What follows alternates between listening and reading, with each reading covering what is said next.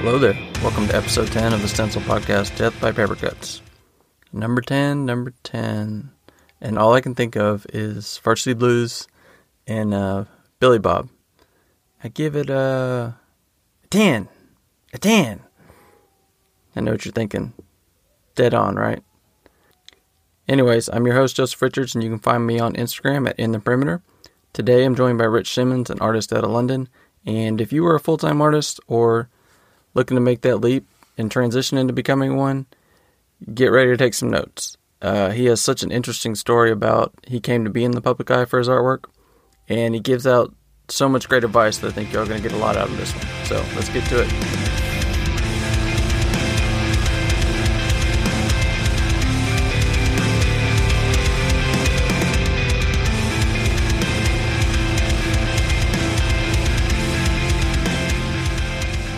Well, Rich, welcome to the show, man. I appreciate you coming on. Thank you for having me. It's an honor. So, I was just telling you, I was reading up on the YouTubes about you, or watching on the YouTubes. Yeah. And it seems like you come from an art background, a creative background. At what point did you decide to get specifically into stencils? Going through school, I loved all different kinds of art. I loved Salvador Dali and Leonardo da Vinci and Andy Warhol, and that kind of evolved into discovering things like graffiti and street art and people like Banksy and Fail. And going into London and walking around and seeing the street art, I kind of got hooked through that.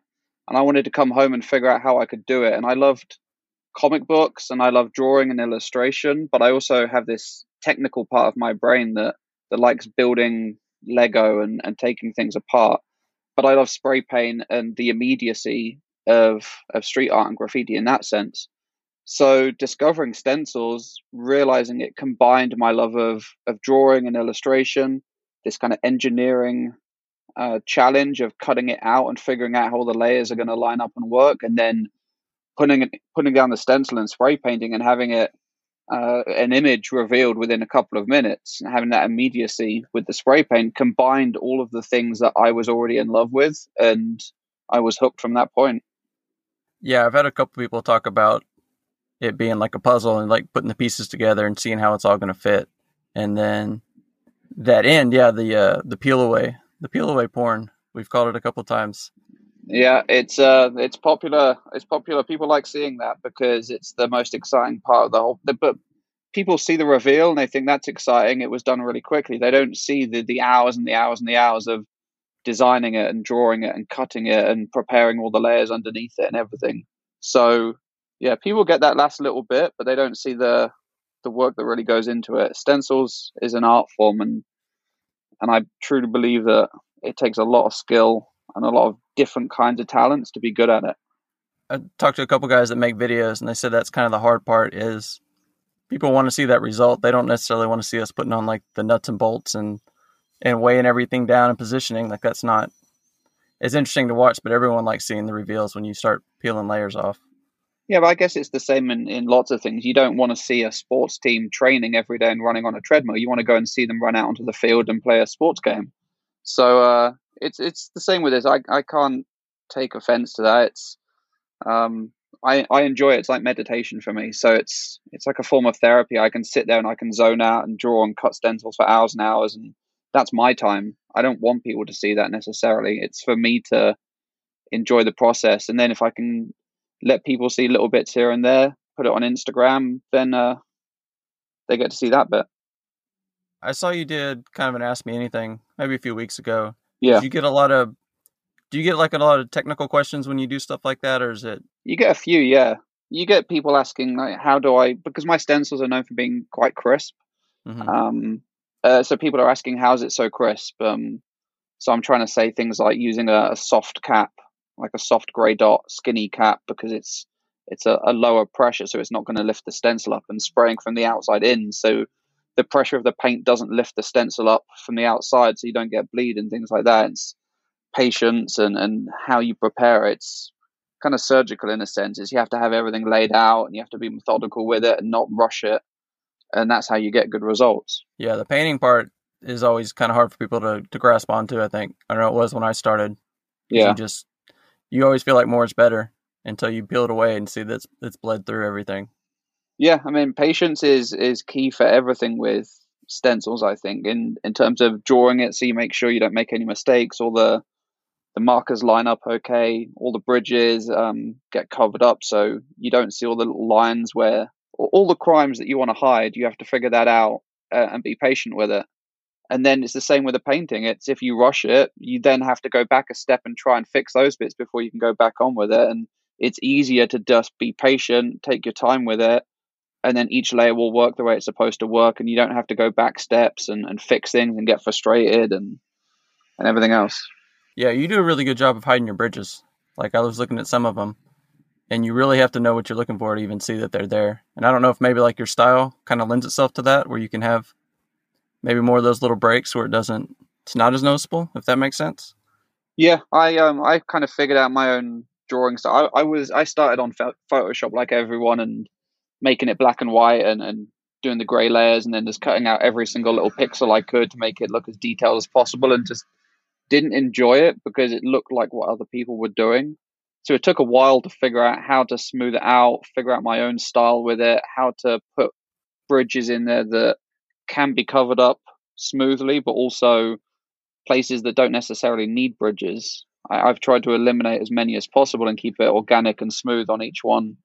And then I've got my comic book style now, which is more a bold black outline with kind of blocky colors underneath it. So you get that comic book vibe, but it's drawing the black layer and cutting it in such a way that it doesn't look like it was done as a stencil. It could have just been illustrated with a marker pen, but it is spray paint as well. So it's a fun challenge to figure out how to make it work in such a way that there's no obvious bridges and things. Yeah, and again, I think it's really just people that do it are the ones that are going to notice it.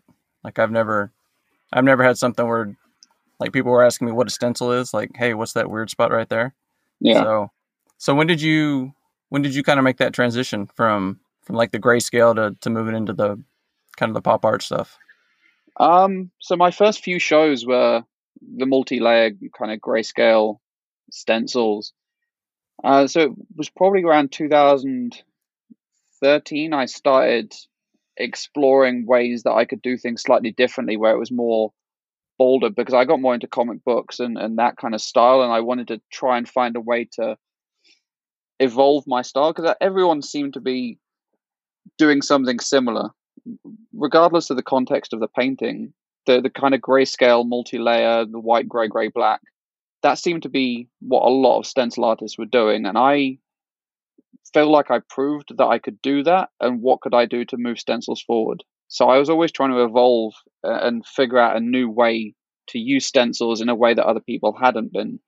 And I see a lot of people doing the kind of pop art and comic book thing, but they weren't really doing it with stencils. It was more hand painting the black lines on it, like Cause does and people like that. So I wanted to find a way that I could take my stencil style, which I still love doing, but evolving it in a way that I could create more of a 50s comic book kind of imagery within the work and take it to another level. And it's kind of been evolving. I still do both styles. I still like doing the technical stuff with multi-layers. It's still fun for me to do that. But I like having multiple kind of aces up my sleeve. I can do different things with stencils depending on what story and image I want to tell with it. Well, I guess especially with those prints you just did you can do it with the glasses. You have kind of maybe the same basic stencil, but you have so many different images you can cycle through on the lenses. So that's got to be nice to kind of have that freedom to, you're not totally starting from scratch every time you have a new idea for that, you know? Well, it is starting from scratch because every painting I do with the glasses is a different girl.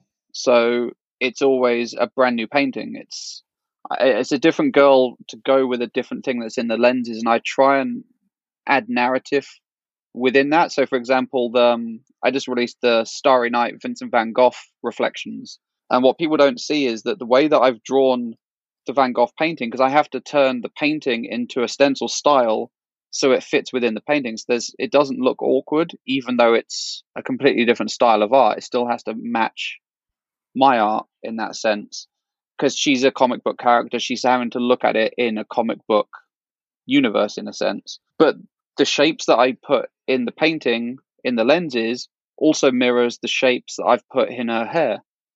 So there's kind of a synergy. She feels that same kind of energy, whether it's what she's seeing in the painting, is it an emotion she's seeing, whether it's something that makes her feel connected to it.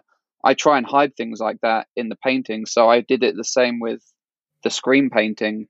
It's very shardy, if that makes sense, in the way that I've drawn the screen painting. So it still looks like the original, but it's more my kind of style.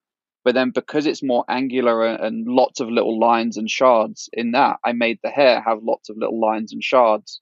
So there's a synergy between the girl and the subject matter in the glasses. So that's the kind of stuff that I enjoy doing, is hiding extra layers in the painting that maybe other people won't notice at first, but when maybe they do see it, or maybe I point it out, or maybe they hear the story behind it and they think, oh wow, okay, yeah, I can see that shape in the hair matches that shape in the glasses with the painting. So there's a connection there. So that's the fun part of it, is hiding things and creating multiple layers of narrative. And that's just kind of a different way of pushing like the technical side while still being able to do kind of your style. Yeah, it's also fun for me because I'm a storyteller and I want depth in that. I want the character to feel something else. I don't want it to just be a comic book girl looking at a painting and make the painting look good. I want there to be subliminal, subconscious levels of synergy in the way that the painting is mirroring what she's feeling, or how she's looking. The way I put the hands in there, is it like the screen painting, for example? I did her so she looks scared. So she's mirroring the emotion in the painting, mirroring the subject matter. The girl with the Van Gogh painting, she's kind of looking at it in awe. Same with the Mona Lisa. Is you see the Mona Lisa and it's just all of this kind of energy from Da Vinci, the genius of him. I felt in awe when I saw it in person for the first time, and I wanted to convey that with the girl seeing it. So it's almost sensual, the way that her hands are on her lips and in her hair, because she's feeling that connection to what Da Vinci brought to the world. So yeah, it's a fun thing to kind of not just make a nice picture, but also tell a story within it. That makes sense. It's probably going to be more rewarding too to have the meanings behind it instead of just bang stuff out. Yeah, it's more rewarding for me because I want people to not just think of it as a one-dimensional image. Anyone could really do that. You could take a nice picture off the internet, make a really good stencil of it, but at the end of the day, it's just a thing.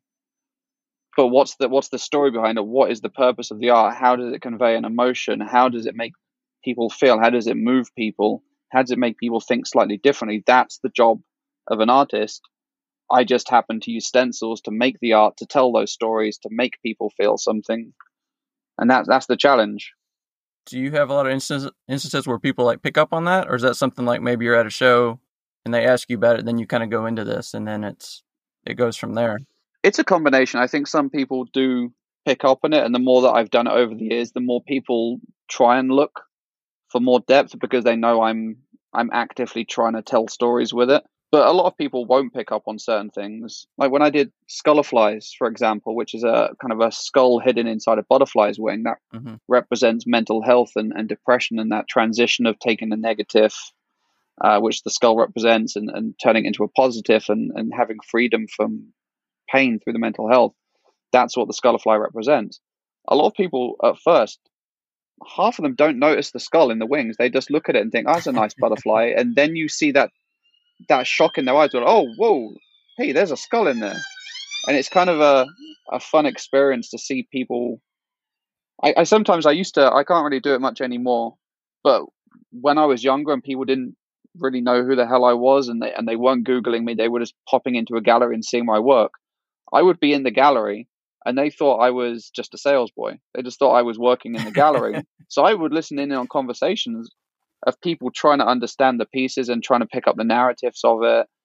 And that was always a fun experience. And especially when they didn't like it or they didn't get it, I could play with them a little bit. Right. Did you ever pop in and like, hey, let me explain that to you real quick? A couple of times, yeah. And but they still thought I was just working in the gallery. They didn't realize I was the artist telling them the story. But that was the fun part of things. I used to like doing that. I don't really do it much anymore. So when you started, how did you actually learn how to do stencils? Did you find stuff on the internet, or was there people around there that you learned from?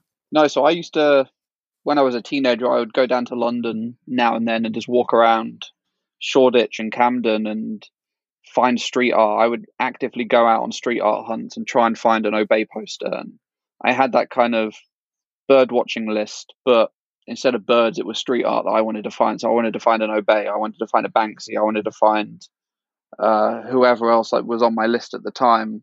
And it was kind of looking at them and then going back and researching it online and printing off pictures and trying to figure out how they did it, and maybe cutting a Banksy rat just to kind of figure out, okay, he cuts those shapes out and then the spray paint goes through and that's how it goes on the wall. Okay, cool. Well, in order to do that, if I want to do it, I need to make an image black and white, and I have to figure out where to put the gap so you can have the white parts that the black doesn't cover over. So it was just a fun challenge for me. But I was the kid that would take CD players apart and take a giant box of Lego and try and build a spaceship with no instructions. So that's how I kind of fell in love with it, was just reverse engineering what I was seeing, not really looking at a manual or seeing how other people did it. And that's how I figured out how to make stencils for myself. And it's been a fun journey, just kind of learning continually all the different ways that you can make a stencil. It's interesting seeing a bunch of stencil artists all have slightly different techniques in how to prepare a stencil, how to draw it, how to cut it, how to paint it, how to put it on a wall, how to store it, all those different elements. Everyone's got a different technique. So I've just organically learned mine over the years and stuck with it. Yeah, that's what's been really interesting about this is, like you said, everyone kind of takes something from everyone I've talked to, because everyone has just a little bit of twist on theirs. It may be something I wouldn't normally think about, because at a certain point you kind of got your process, and then that's what you do for a while until you learn something new. But yeah, you think it's just going to be, you draw a picture, you cut it out, you spray paint it. It's if you boil it down, it is that. But there's a whole bunch of different ways to design it. There's a whole bunch of different ways to draw it. There's different ways to cut. There's different kinds of knives. There's different kinds of techniques for making. There's different ways to paint it. If you strip it down, it is literally just draw something, cut something, paint something. But within that, it can be expanded, and there's a whole array of different ways you could execute it. yeah, I feel like there's a whole list of maybe like micro skills that you have to end up learning the longer you do this, especially if you start getting kind of heavier into the design part of the stencils. Oh yeah, for sure. I mean, being an artist, you can't just be one dimensional with it. You have to learn all these different techniques and different programs on the computer, and then how to draw different ways, how to cut different ways, how to paint different things. Whether it's a small canvas or a big canvas changes the way that you would approach something. Whether it's going on a wall, all of a sudden a stencil on a vertical wall is a completely different animal to something laying on a desk that's horizontal, where you've got gravity helping you out. Mm-hmm. So every step with it, whether it's the size, whether it's the surface, whether it's the technique you want to do, changes the approach, and you have to think slightly differently for every single piece. And I love that. I love that part of it, because it keeps you thinking. It keeps it fresh, and it keeps it a challenge. And I love a challenge, and figuring out how to do all these different things, and having different styles, and wanting to tell different stories, and not being one dimensional with it is fun. So what does your design phase look like now? Are you kind of hand drawing your layers on the computer and then going from there, or? It's a combination of things. A lot of the time, it's kind of putting something rough together in Photoshop. I call it Frankensteining, when I kind of take a bunch of different images, whether it's like different skulls, different species of butterflies, things like that, and I kind of take pieces of a wing from one, a skull, I'll rotate it and kind of drop it in and figure out where I can blend stuff so it looks organic, and just kind of do a really rough version in Photoshop. And then if it's going to be a comic book style where it's just a black layer, usually I'll print it off really rough in Photoshop, whether it's pixelated or kind of made black and white or whatever it might be. I'll draw on the light box and I'll figure out how to make it look more like a comic book. But when you're doing it with the multiple layers, that's where it has to be much more Photoshop based, where you have to figure out all the layers and how to hide the crimes with the bridges, how to make sure everything lines up, getting the right kind of depth with it. It's much more challenging to do it just freehand and make it work properly. You might as well spend a bit of time in the computer, make sure everything's going to line up before you then put it on the light box with 75% of it figured out already. Then you can kind of smooth things out and add your own style with a pencil, knowing a rough guideline for it, and then cut it out. But a lot of the time I end up drawing with a knife. Even the pencil part can be just kind of guidelines for figuring out where I want the hair to kind of roughly be, and then I'll just get a knife and I'll just cut it straight from that. I started trying to incorporate bridges, so I do all that in Photoshop, and there are some people just freestyle it on every layer, and my brain just doesn't work that way. It's pretty crazy to watch them just go to town drawing them and then just cut them on each layer as they go. If you've got a light box, it becomes a lot easier because you can just lay over what you've already drawn underneath it to figure out what the next layer is. So you can do it using light boxes and just figuring out where you've already drawn, stick a piece of paper over the top of that, draw the next layer on top of that, and keep working out using a light box. So it's definitely, you don't need a computer in Photoshop. It just, there's different techniques to make it easier or more detailed or whatever it is you need to do. I watched one of your videos. It was made in London on YouTube, and it was really interesting. It sounded like you kind of had to do everything in reverse almost. You were doing stuff on the street, and then you said you had to learn how to do stuff in a gallery while you were in a gallery. Basically, yeah. So I had always done street art from when I was a late teenager, 18, 19, 20. I'd come down to London. I would bring my stencils and paint. And then I started working with a graffiti company, and I was doing painting big commercial graffiti at music festivals and things like that. And it was always vertical, and it was always street art, and it was always outside. And I did a painting of Will and Kate just before the royal wedding, and they were dressed up like the Sex Pistols. So it was my kind of joke on two different kinds of classic imagery with the Jamie Reid Sex Pistols photo, and wanting to portray Will and Kate, who are deemed like the next future king and queen. I wanted to make them more relatable, put them in leather and ripped jeans and make them look like the Sex Pistols, and do that at a time when there was going to be a lot of attention, and anything that someone did with Will and Kate was going to end up in the media. So I did that painting as just a piece of street art because I thought it would make people laugh. So me and a couple of mates went to South Bank. We knocked it out over a day, and by the end of the day, enough people had walked past and got talking that there was multiple TV crews, paparazzi taking photos of it, and the next day it was global press.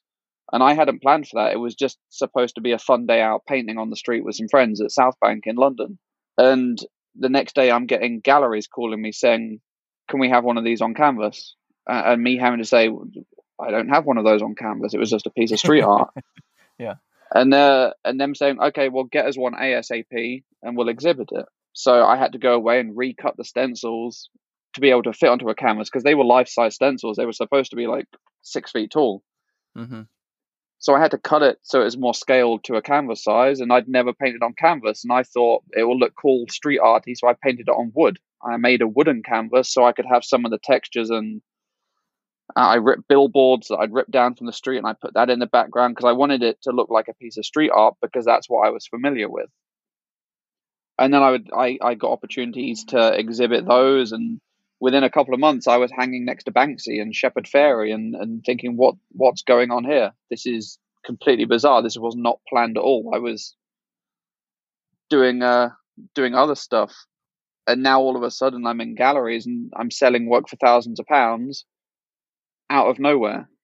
And I had to kind of learn how to be a gallery artist and a fine artist and paint on canvases whilst I was already selling work for thousands of pounds next to Banksy.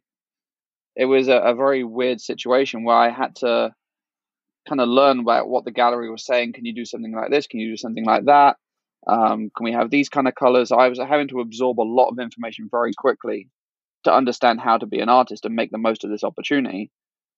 And it actually took me saying to the gallery, I don't want to do this kind of art anymore. I don't want to be like Banksy. I don't want to just do stuff that's in the media and just do something that's funny to make someone laugh. I kind of want to, like, I've been doing stencils for a long time. Let me do something different. And they said no. So I went away and I tried a few different things and showed them, like, this is what I could do that's, I think, is new and unique compared to what I was doing there. And they said, no, we're not interested. So I had to quit one of the biggest galleries in London after a year and go and find a smaller gallery that would give me an opportunity to just be myself and make the art that I wanted to make. And that's when I got my first show in London. I sold a couple of pieces in one of them, and then they offered me a solo show, and that was the Just Beautiful show, and that was in 2012. And I've gone on to have solo shows all around the world, but it took me having the courage to say no to a guaranteed paycheck by making work I didn't want to make, to go away and figure out who I was as an artist and prove myself that I can do it without someone telling me this is the kind of thing we want, and if it gets in the media, we can sell it quickly because it'll be funny and we can attach it to the media. I didn't want to do that. I wanted to be recognized as an artist, coming up with my own stories, my own narratives, and my own style, my own techniques with how to paint things. So people would come to a gallery and look at it and go, whoa, that's different. I haven't seen that before. And it took that first year of being in galleries and then kind of trying to tell me what to do, to take a step away and do it myself and prove that I could do what I wanted to and be an artist in my own right. You also mentioned that video that you kind of never really know what's going to end up going viral, because I guess you had that one and then you did the Batman Superman one. Yeah. And then that one caught on kind of the same way later on. Yeah, I mean, you can have a sense of like picking up on vibes of what you think will go viral potentially, or what you think could have an impact. And when I did a show called Kryptonite in 2014, it was all superheroes and it was all comic books. So I'd been laying the foundations a year before because I knew I wanted to do this Kryptonite show. So the year before, I'd started to change my style and attach more comic book elements in the work. So people weren't completely shocked that I went from one stencil style to another. I'd kind of teased them that I could do it and laid the foundations for this superhero comic book show. And within that, I was trying to tell different stories, but using superheroes to convey the messages of capitalism and fashion and sexuality and everything like that. So doing Superman and Batman, people think, oh, it's just two guys kissing, but it's actually more in depth. It's more about exploring what it takes to be heroic and what it takes to be brave, and being your true self and loving who you want to love takes bravery, especially in America at the time when there wasn't the equal marriage rights for a lot of people. Mm-hmm. So I wanted to make a statement and support equality and love is love and gay marriage. I had a lot of gay friends through the art world, so I wanted to do something to support them. So taking Superman and Batman, who they have the instant identity, you know who they are. You don't have to waste any energy telling the story for people to then get it. They get that it's Superman and Batman, so then they're hooked. Then they're asking why they're kissing and what the deeper message is. But then also going out and painting it on the street just before Superman versus Batman came out. Mm-hmm. So I already had a trip planned to America. So I painted it in London, I painted it in New York, and then I flew out to Los Angeles and did one there. And I took pictures and I wrote press releases and I sent it out, and it got picked up by the Huffington Post, and then it went viral from there, to the point that Warner Brothers then contacted me, and I thought I was getting sued. I was about to ask. Yeah, that's not really... you get a Warner Brothers emailing you with Superman and Batman in the headlines, and I'm thinking, oh, no. But it turned out the head of the movie division wanted to buy the piece and meet me, and I ended up going to the Suicide Squad movie premiere in London. I got to go to the after party, and I met Henry Cavill and Ben Affleck, who play Superman and Batman, and I got to show them the painting and meet them, and yeah, that painting changed the world in some ways, because it got the conversation about gay equality into more media.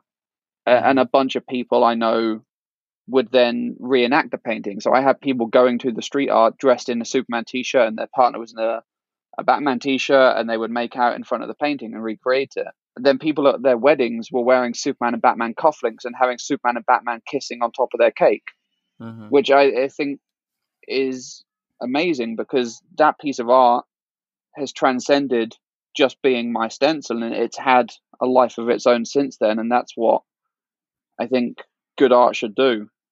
It should transcend something and open people's eyes and make people want to parody it and want to explore new ways to approach that subject. You see it enough with Banksy. Banksy's done that so many times, where he's done a painting and people have parodied it and people have copied it and evolved it and tried to tell different stories with the imagery. And I don't think he can be pissed off with that. I think he has to take it as a compliment, because he's changed the way a lot of people view art and want to tell stories. And if they can use his artwork to do that, then it's transcended what he did originally. I guess kind of on that, have you paid attention at all about the fair use case with Andy Warhol that's been going on, like in the past couple of weeks? I honestly haven't. No, I've been in my little bubble trying to sort out my studio and release paintings and everything, so I'm not familiar with that one. He had a piece, I think it was Vanity Fair in like '84. It was a painting of a Prince that they put on the magazine, and they got, I guess, the release from the photographer, and then I guess they tried to use it again this year, and the photographer sued him, and the court said that it was not transformative enough to fall under fair use. So I was real curious, like, to see how that would affect maybe people like in your style, where you're using such recognizable figures. I don't know if you get a lot of pushback on some of that stuff. I mean, that was kind of where I thought the Superman Batman was going to go, but luckily that one worked out. I think if you're doing something positive with it, then people don't really touch it, because I think when I met the guy from Warner Brothers, we met up in London, we had a drink together, and I got to tell the story behind the piece, and I got to bring him a print for it. He loved it because it was promoting something that Warner Brothers had an affinity for. They were supporting pro-choice and equality and everything else, and they saw the positive in using those characters, so they wanted it out there. If I had gone out there and I had done Superman and Batman in a more provocative position, and it was just a lewd image just to kind of get a shock value, then yeah, they would have said something, and they probably would have sent a cease and desist letter, and I would have potentially got sued for it. But if you can use an image that's mainstream and that's pop culture in such a way that is telling a story about something else, then I think you can start to go, it's a gray area, but I've never really had an issue with it. So you feel like people kind of appreciate the intent? Yeah. If there's a negative intent, and if you're attacking someone using their imagery, then yeah, they'll attack you back. It's the same with how you should treat people. If you treat someone with kindness and you're polite to them, you'll get that same treatment back. If you're rude to someone, they have every right to be rude back. So treat people how you want to be treated. And I try to have a level of respect for the subject matter that I was painting, especially with Superman and Batman, and I've done Wonder Woman and things. I've always treated it with a level of respect that people have then paid me back in return. Mm-hmm. I watched another video of you, and you were doing a mural, and it may have been that one, and it looked like you did a projector like at night and traced everything out, and then came back the next day and filled it in with brushes. Is that kind of your typical process for that? So this was when I was starting to learn how to go much bigger with it, and you can't cut a stencil that big. It becomes impossible to transport it, and the wind's going to pick up and flap it around. So I would go out at night with a projector and a generator, project up the image, sketch it all out, and then when it's daylight, I can go back and fill it all in with spray paint. And I used to do the black lines with a paintbrush. Since then, I figured out how to use a grid technique to do something. If you can't project it because there's a building in the way, for example, then gridding something out and having kind of a corresponding image with a grid on it, and knowing, okay, that line goes from kind of halfway across that square to down to that square, and just kind of sketching out piece by piece, and then you have the image. Then it just becomes a giant paint by numbers. But the bigger the image is, the easier it is to use spray paint to do the black layers, but the more detailed it is, and slightly smaller it is, it becomes slightly harder to get those crisp, sharp lines that you would get in the stencils. And I'm trying to recreate the original painting, but on a much bigger scale. So sometimes it's a brush, sometimes it's a paint marker, sometimes I can do it with a with freehand techniques and just use different caps to get it crisp lines. But it's always a fun challenge. I also saw you did one. This was just interesting because I'm in Texas. Did a mural in Arkansas. How did that come together? So I went over to Arkansas in 2019 because they had an exhibition at the Crystal Bridges Museum of American Art. And it was all about Wonder Woman and Superman and the cultural impact that they've played on society over the years. And I'd obviously done Superman kissing Batman, and they wanted to include that to talk about the sexuality elements. There was different sections of the museum that had different kinds of paintings. So I had 2 paintings in that show, and it was my first work in a museum. And I thought, growing up, you have to be dead to have work in a museum. So I wanted to go there and see the pieces and just be able to say, okay, I've seen my work in a museum, tick that bucket list off. But I said, while I'm in Arkansas, could you get me a wall? It would be fun to come over and do some street art, and then we can promote the museum show and my involvement. And I did a talk at the museum. And once word got out that I was coming and I wanted to do something, they were just saying, we've got all of these offers for walls. And it just ended up that they gave me the biggest wall in town that they could find, which was about 4 stories tall. And we just hired a cherry picker and a hell of a lot of paint. And I spent a week doing it. So what is that like doing something that big? I've seen other people do that on the lifts. How do you even gauge like where you are in the space? I know you just said you grid everything off, but like when you're up 20, 30 feet, how do you get a sense of where you are in the painting? Because once you've kind of gridded it up and you've put the outline on, then I had a notepad with the image with the grid on. So I could kind of like mark off which square I was going to work on. So I knew which color was going to go where, so I could fill it in. And then it's just kind of, once you've done a few squares, you go down on the cherry picker, you take a walk back, you make sure everything's lining up and looking good. And if your angles are slightly off, what needs fixing, and you can go back and fix certain bits. So there's just lots of going up and down, taking a look, making sure everything's going to plan, and not just having tunnel vision and keeping your nose against the wall the whole time, because that's when things go wrong. It's having that patience, like I was talking about, to be able to take a step back, looking at it from a different angle, go back, do the next few squares, make sure that's gone well, and just be super methodical with it. And that's a long day on those lifts too. I've done construction, and you're just on those all day. Yeah, well, that was 7 days to do that painting. Yeah, you kind of feel like you've been on a ship the whole day. You just get those kind of jelly legs, and you'll lay in bed after a long shower, scrubbing all the paint off your arms and hands. Then you go and lay in bed, and the whole room is just shaking from side to side because your equilibrium is all off. But it's fun. You spend so much time in a studio, leaned over a desk cutting stencils and painting things, that actually going outside and doing something that involves a challenge and thinking differently is fun. I'm not much for heights either, so even in like some of those jobs, if I got up about 20 feet, that was about my limit. Yeah, well, I was doing it the first day, and I was going all the way to the top, putting up the grid, and someone came around and saw me up there, because I was working with a high school as well, Arkansas Arts Academy, and one of the teachers came around and saw me doing it, and he saw me at the top without a harness and freaked the hell out, and he drove off and came back with a harness, and he said, wear this next time you go up there. So I was clipped in. But I was just going up there and just having fun with it. I wasn't even thinking about the potential of falling. Wow, that's crazy. Yeah, I guess they don't have OSHA out for mural paintings like they do on job sites. No, well, they just said, have you ever used a cherry picker before? And I said, yes. And they drove off and left me with a cherry picker. Oh, man, that's wild. I couldn't imagine just leaving somebody with that. One of the things I kind of ask everybody is, there's kind of like we all kind of agree that explaining stenciling is hard to people that don't do it. Yeah. Kind of when people ask you, what is kind of your preferred go-to for that? My preferred go-to for cutting stencils? Or just trying to explain to them like what's actually going on. I try not to explain it too much. I kind of, I put a lot of content on my Instagram at Rich Simmons Art, so people can get a feel for what goes into it. But I think a lot of people that buy art and see art, most of them don't really want to know what goes into it, because they don't want the illusion to be destroyed. They don't want to peer behind the curtain a lot of times. They just kind of want that reveal, the last stencil that goes on, film that. They can kind of see the painting for the first time. That's what they want to see. They don't want to see all the behind the scenes stuff. But if people ask questions about it, I answer them all the time. I try and tell them what the stages are and what steps are and how long it takes. And when someone says, well, why is that costing X amount?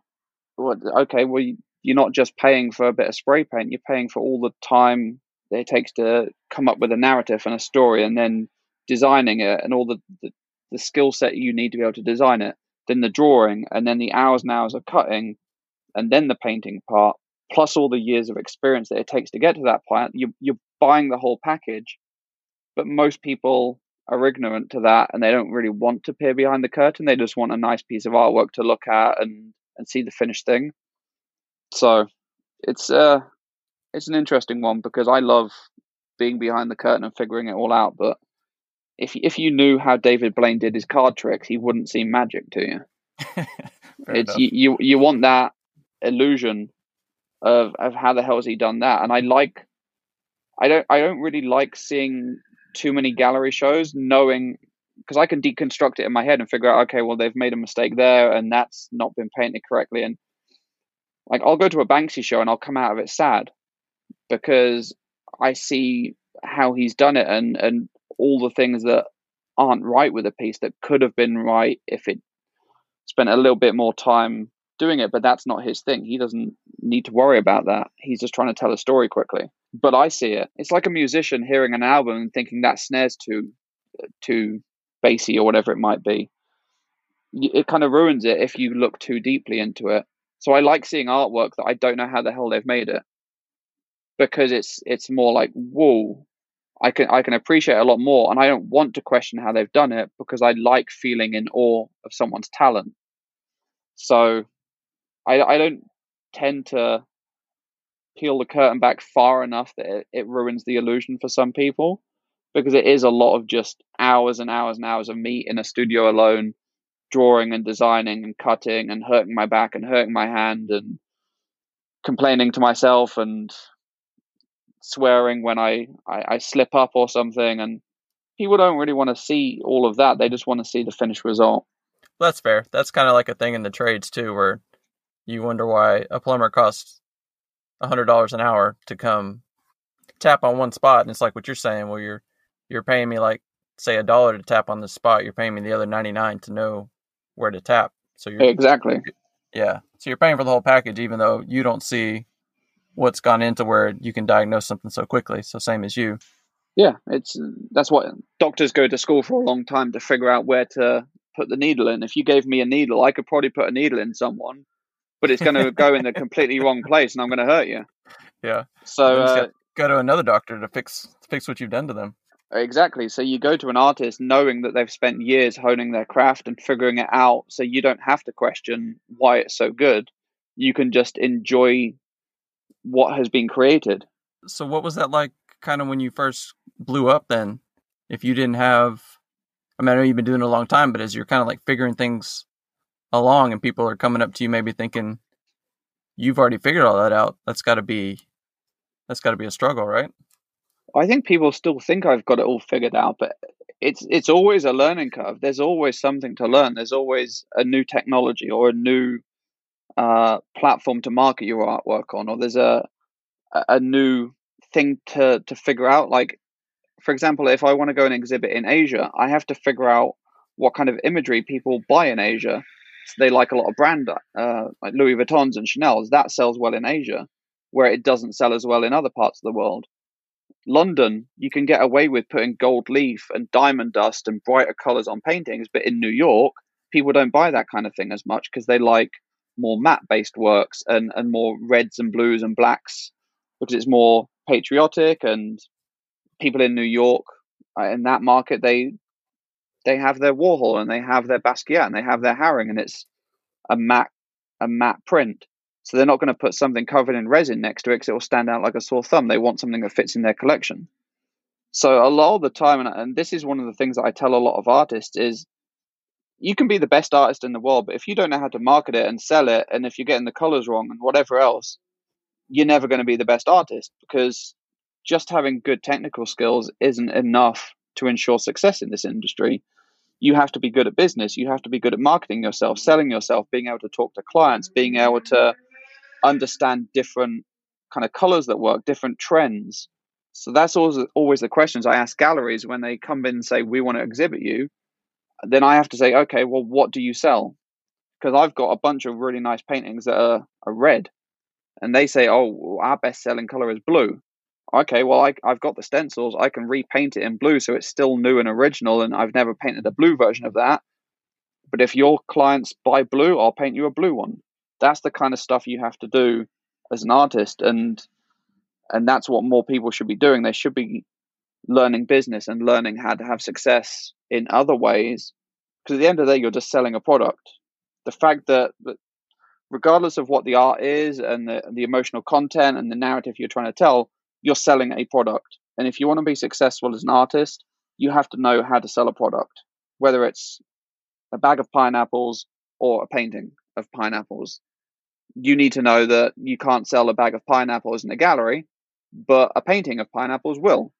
Or if you've got a bag of pineapples, you have to go to a market and sell them with the fruit stands. I know that's a weird example and a weird metaphor to use, but people need to learn what their market is, what's going to sell, how to do it, and then go and make a good piece of artwork. Because you get good business people that make bad art and they become millionaires as artists.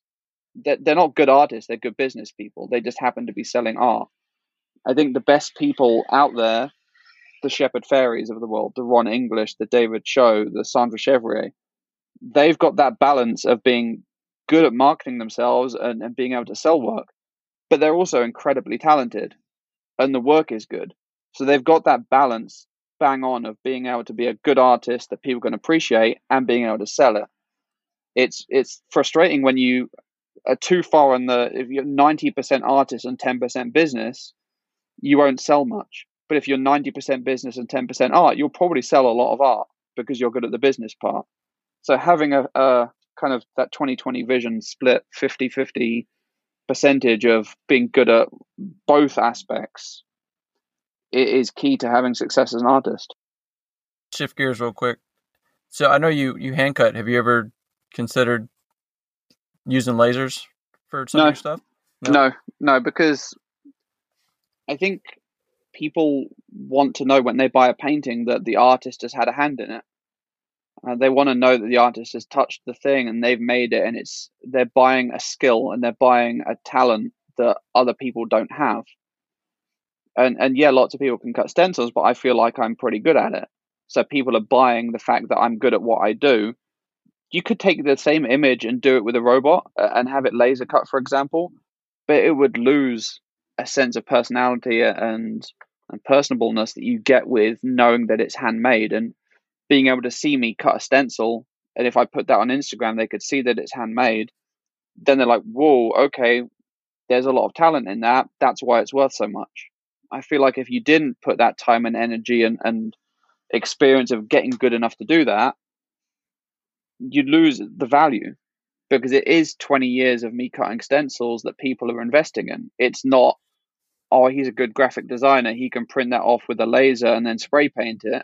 It's not the same feeling that you get knowing that someone spent hours in a studio painting or crafting something. Well, yeah, I think that's true. Technically, anyone can cut a stencil, but there's definitely levels to what people can do. Well, you say anyone can cut a stencil. I think anyone can pick up a knife and cut things out of a piece of paper, but to be able to figure out how to cut shapes in such a way that it looks good at the end of it is a step forward from anyone just picking up a knife and doing something. So, and at the end of the day, it is about the imagery as well. If it's not a good image, but it's just a good stencil, who cares? Right. Some people don't want just a really good technical stencil. And you could spend 100 hours cutting a stencil and it won't sell. But you could spend an hour cutting a simple stencil, like a silhouette of something that has some kind of depth and narrative and meaning, and that will sell for £1 million. Look at Banksy. He doesn't spend hours and hours cutting stencils. But he's all about the narrative. He's all about being a conceptual artist and creating something that's going to create a talking point. And if he can do that with a silhouette in 10 minutes and spray it on a wall and be off, but it's going to be global media and sell for millions, well, he's got the smart end of the stick because he doesn't have to put as much effort in, but he's having more impact for it, more impact for the buck. But if you're going to do a 100-hour stencil, but it means nothing, you've probably wasted 100 hours. And yeah, you can say I'm really good at cutting stencils, but at the end of the day, what's the point? It's great being able to say you're good at something, but it needs to have something to it. You look at Logan Hicks, who I think is one of the best, if not the best stencil artist on the planet right now. He's incredible. He does the insanely detailed things where he's probably in his studio for tens, hundreds of hours cutting these things out, but they're beautiful. So it's worth it. It's worth that time that goes into it, and you can appreciate that. But if you did 100 hours cutting a dung beetle, for example, who's going to want that on their wall at the end of the day? Yeah, that's true. I mean, subject matter matters whether it's simple or technical, right? So yeah, it's working smart, not hard necessarily. And sometimes you do need to put the hours in to make the vision come to life. But if there's a vision that's worth the effort, it's worth the effort. Otherwise, it's a waste, and you could have spent that time creating multiple other pieces that take less time and selling them. So there's only so many hours in the day, and when you also have to worry about marketing and doing the social media and talking to the galleries and doing the admin and doing the emails and preparing things in the studio and keeping it clean and everything else that comes with being an artist, you don't have hundreds of hours if it's not going to sell at the end of it. You have to have that balance of knowing, okay, I've got a month to do 10 paintings for a gallery. Okay, well, I can't spend that entire month doing one painting. So it's finding balance with everything. So how would you go about doing that? Like if you were just starting, I know at this point you kind of know, you have your system. You can kind of figure out what's going to sell where. But like if you were, say you were just starting today, like how would you go about figuring out? Well, the thing is, when I started, I didn't have Instagram. I didn't have YouTube. I didn't have all of those platforms to go out and research what people were doing. It took me going into London and walking around and looking at stuff and figuring it out with my eyes, and then going back and using my hands to reverse engineer it. Now you have social media where you can spend a couple of hours going through Instagram and you've looked at a lot of different artwork and seen what's popular, what's getting good likes, what's getting... If an artist has only got 100 followers, they're probably either right at the beginning of their journey, or they're not very good at marketing themselves, or the art isn't worth looking at. If someone's got 1 million followers, clearly they're doing something right. And if there's a lot of people commenting saying, you're my favorite artist, this is incredible, okay, well, there's a market for this. Maybe I should explore what colors they're using, what kind of style they're using. So it's really going out and learning what people are already doing, going to galleries, learning the history of art, because there's no point just going out and making stuff if you don't know what came before you. This is why I'm a massive fan of Leonardo da Vinci and the Renaissance and who came before me, so I could learn about perspective and golden ratios and Fibonacci spirals and put some level of science into the artwork as well, because I've gone away and I've learned about who came before me and what techniques they were figuring out. So I can put the rule of thirds in and I can make the work look perspectively better than other people because I've spent the time learning the science and the engineering behind it. If you're just starting out now, you have to put the time in to not just learn what other people are doing, what came before you, but also what the steps are. Where do you want to get to? If you want to get to a gallery show, okay, well, what work is a gallery going to pick over the other 1,000 artists that are trying to get that wall space? What is selling well? What colors are doing well? So I look at fashion trends. I look at what the colors are for like the next 2 seasons. So I know next year's colors are going to be specific things. So I could think, okay, well, if I want to mirror what's popular in fashion and what people are looking at on Instagram, because they're looking at those same kinds of paintings or those same kind of clothes in whatever color it might be. Well, if I've got paintings that have synergy with the fashion as well, people will pick up on that and then they'll start following it and liking it and maybe want to buy it as well. Mm-hmm. So there's so much that goes into being an artist. It's not easy. It's really not easy trying to be successful in this, because it's not as easy as just, okay, I want to be an artist, picking up a stencil or a paintbrush or a spray can and just trying to do something doesn't cut it. So it's just put the hours in. It should be the same with anything. If you want to go and learn any skill, if you want to learn guitar, you're not just going to pick up a guitar and be able to play Iron Maiden. You have to learn how to do different chords and progressions and how to pluck the strings and how to use your fingers, how to use a plectrum, how to do an acoustic, how to do an electric, how to use distortion pedals. there's a lot of different things that goes into learning a guitar to be able to perform an Iron Maiden song. It's a lot of practice and a lot of time. It's the same with art. It's going out and it's figuring out all the different elements that it takes to be an artist and it takes to do this, and putting in the hours and practicing and practicing and practicing and practicing. And I've spent tens of thousands of hours alone in a studio practicing what I do to get to a position where I could come on a podcast and be able to impart some kind of wisdom or knowledge or experience to younger people, so they think, whoa, this isn't easy. But if I can put in the hours, because I didn't go to university for this, I'm self-taught in art. I just figured it out. I went self-employed when I was 19 and I did a clothing line and I learned graphic design. I did music promotion and I figured out how to be an artist by doing all of these different things. And I've taken everything I've learned into what I'm doing now as a career as an artist. But because I didn't go to university and because I basically failed art in college, I don't come from a background where I'm trained and I'm just particularly more talented than others. No, I just work damn hard. And I think Will Smith said that he's not the best actor in the world, but if he outworks everyone else, he'll be the most successful actor in the world. So he puts in the hours to learn his craft, to be better than everyone, and you can't deny that. If you've got a good work ethic and you're willing to put in the hours, you can become the best at something. Well, man, I know we're coming up on an hour, and I usually end up with people giving advice to people getting started in stencils, but I feel like you've been kind of dropping knowledge. I've been trying to do that throughout the whole thing. So I feel kind of dumb asking it now, but if you had something like maybe a parting thought for like stencil specific, if people are just getting started, if you had some advice for them, maybe not so much business related, but. Yeah, I mean, there's so many resources online now to be able to go on YouTube and search, how do you make a stencil? How do you use Photoshop? How do you, I know you said not about business, but how do you learn business? There's so many tutorials and people doing podcasts and people doing video tutorials and people showcasing their work and how it's made. You can watch these things and figure out. I mean, Elon Musk learned how to build SpaceX by reading a few books on rockets and then thinking, oh, there's a better way to do this. He went out and he did the research and he saw a gap in the market and he figured out a way to do it. If you're starting this, go out and do the research, learn about what the techniques you need. Do you need to learn Photoshop? Can you just draw it? Do I need a light box? What kind of knife to use? All the rest of it. There's lots of tricks and things that you can pick up, and then go out and put in the time and the hours of experimenting. And you're not gonna be in a gallery after your first painting. You have to be willing to accept that you're probably going to suck for a while.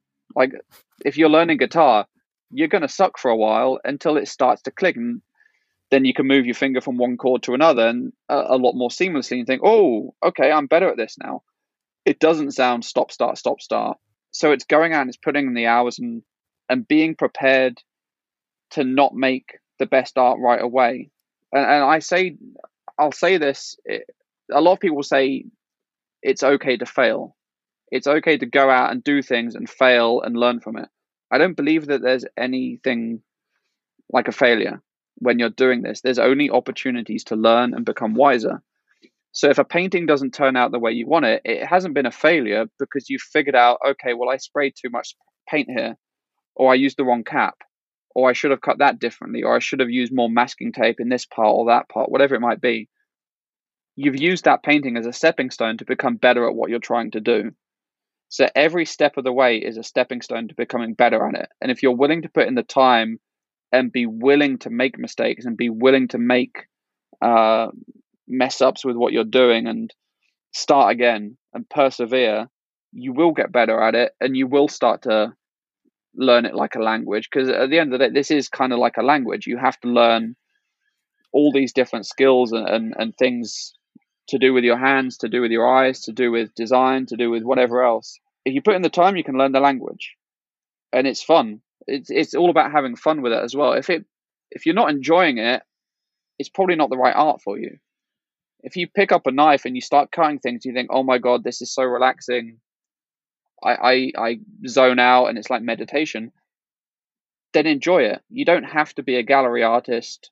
You don't have to sell the things. As long as it's got a benefit for you in your life in maybe a therapeutic sense. Like I do my Art is the Cure project, and I'm fully supportive of people using creativity to overcome mental illness and other disabilities and problems that they have in their lives.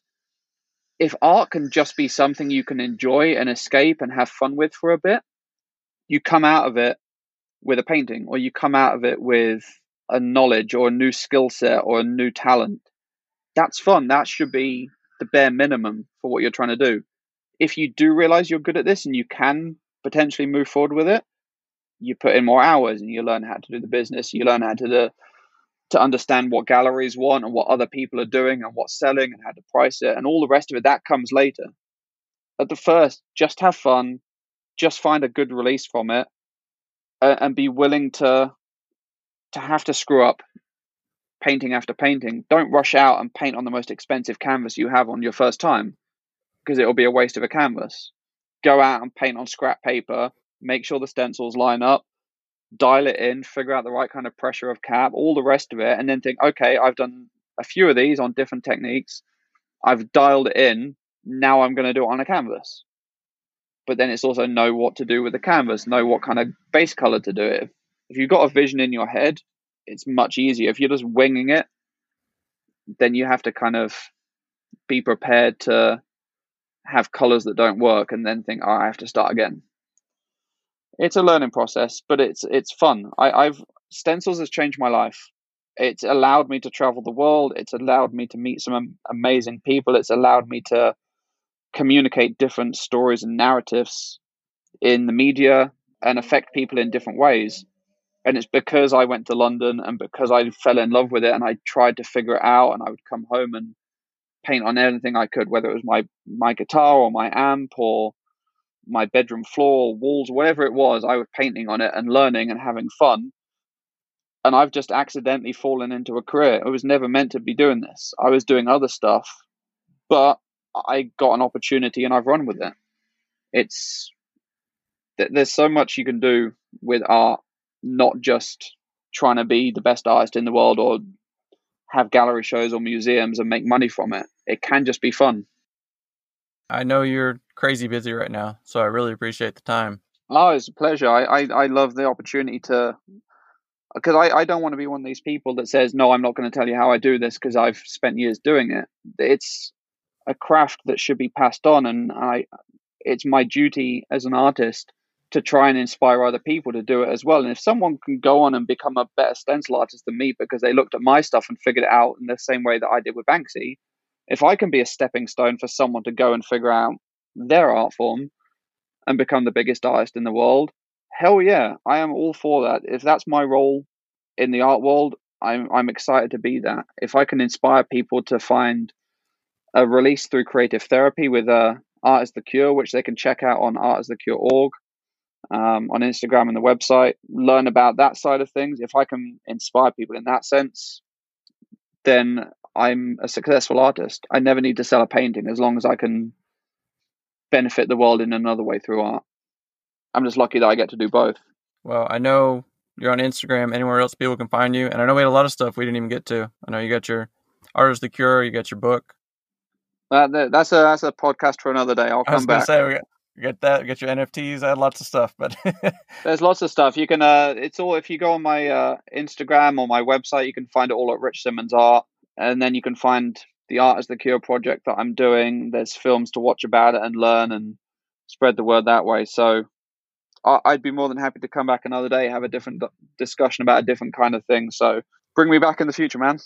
Oh, absolutely, man. Well, once again, man, I really appreciate it. Best of luck with everything you got going on right now.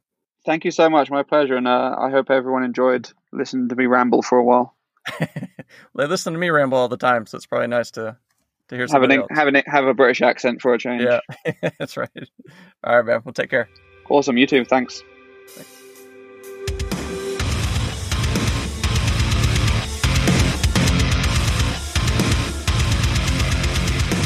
Thanks again to Rich for coming onto the podcast. And one of these days, I'll have to see if he can come back on and talk about some of his other projects.